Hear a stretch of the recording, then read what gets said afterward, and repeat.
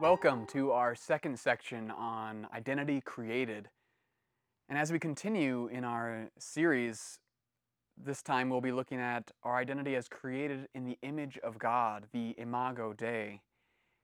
And our identity is wrapped up, as we saw last time, in who God created us to be. And the Bible tells us that God created us in His own image.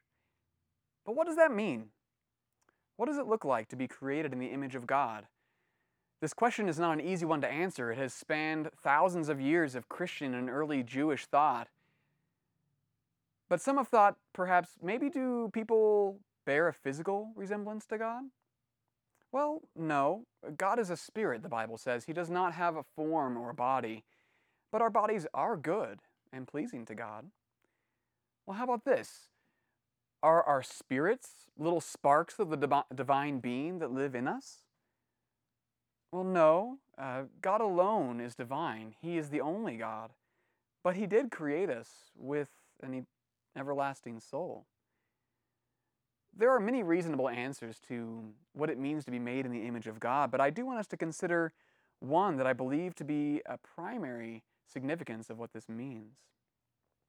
If you look with me at Genesis 1:27 to 31, the Bible tells us, God created man in His own image.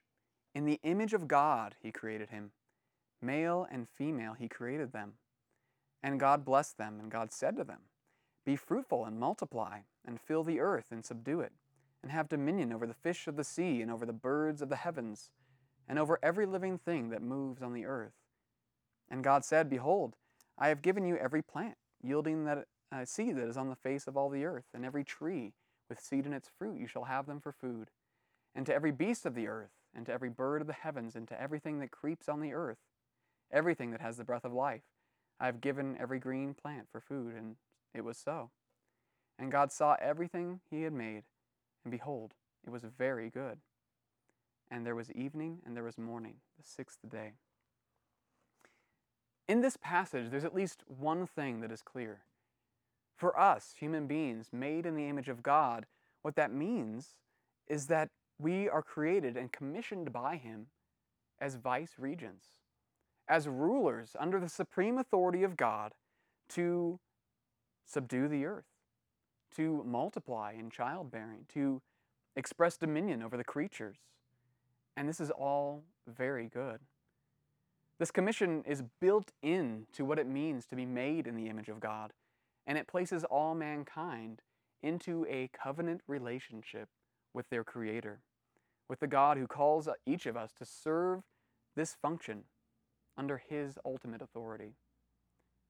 But our culture hears this and says, why would you want to be subject to some antiquated idea of God, and when your true freedom seems to be only found by being who you are on the inside? Now, the world we live in considers a commission like this from God and the accountability that we have to Him, to be foolish or maybe even harmful to us. Because if we're constantly living for someone else's agenda, then we can never truly be ourselves, they say. The idea of God and the very idea of religion impinges on our ability to be who we truly are, our authentic selves. All around us, people say, if you're going to be yourself, you need to cast off the restraints of the oppressive authority of God or religion, government, churches, families. Well, we all want freedom.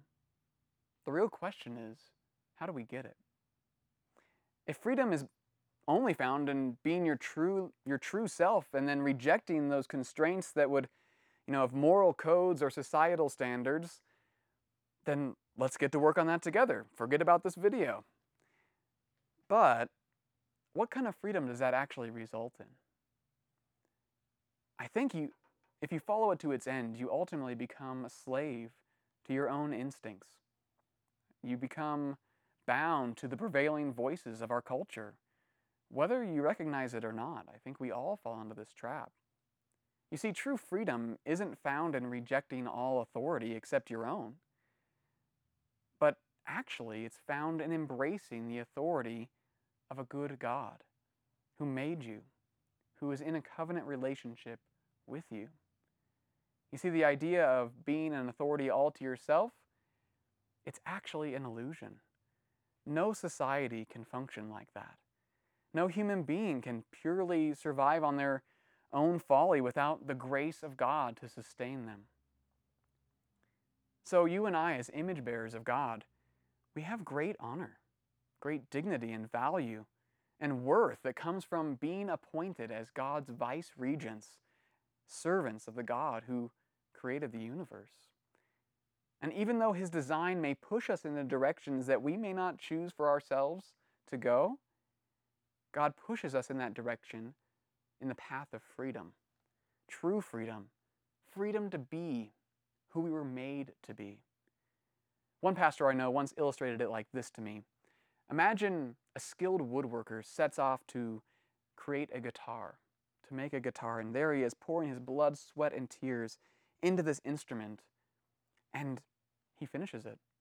And he gives it to someone else and says, "Here, take and use this guitar." And so the person receives the guitar and says, "Okay, what can I do with this? Baseball sounds fun. Swing!" Now, maybe a guitar can hit a baseball, but it's going to be destroyed in the process. Well, maybe he says, "Okay, not baseball, but there's a nail that I know needs to be hammered." So he goes to the nail.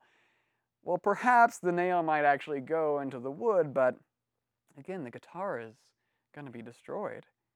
It's not until the person who has the guitar sits down and plays the strings and hears the beautiful music that comes out of it that the guitar is fulfilling its created purpose. Human beings, like the guitar, we may be able to go against the grain of the purposes for which we were created, but if we follow that path, it will end in destruction. To walk with God by faith, then, is to fulfill the purpose for which He made us. To walk under His loving authority. That's where true life and freedom are found. And that's the reason Jesus came. To bring us back into that purpose for which we were made.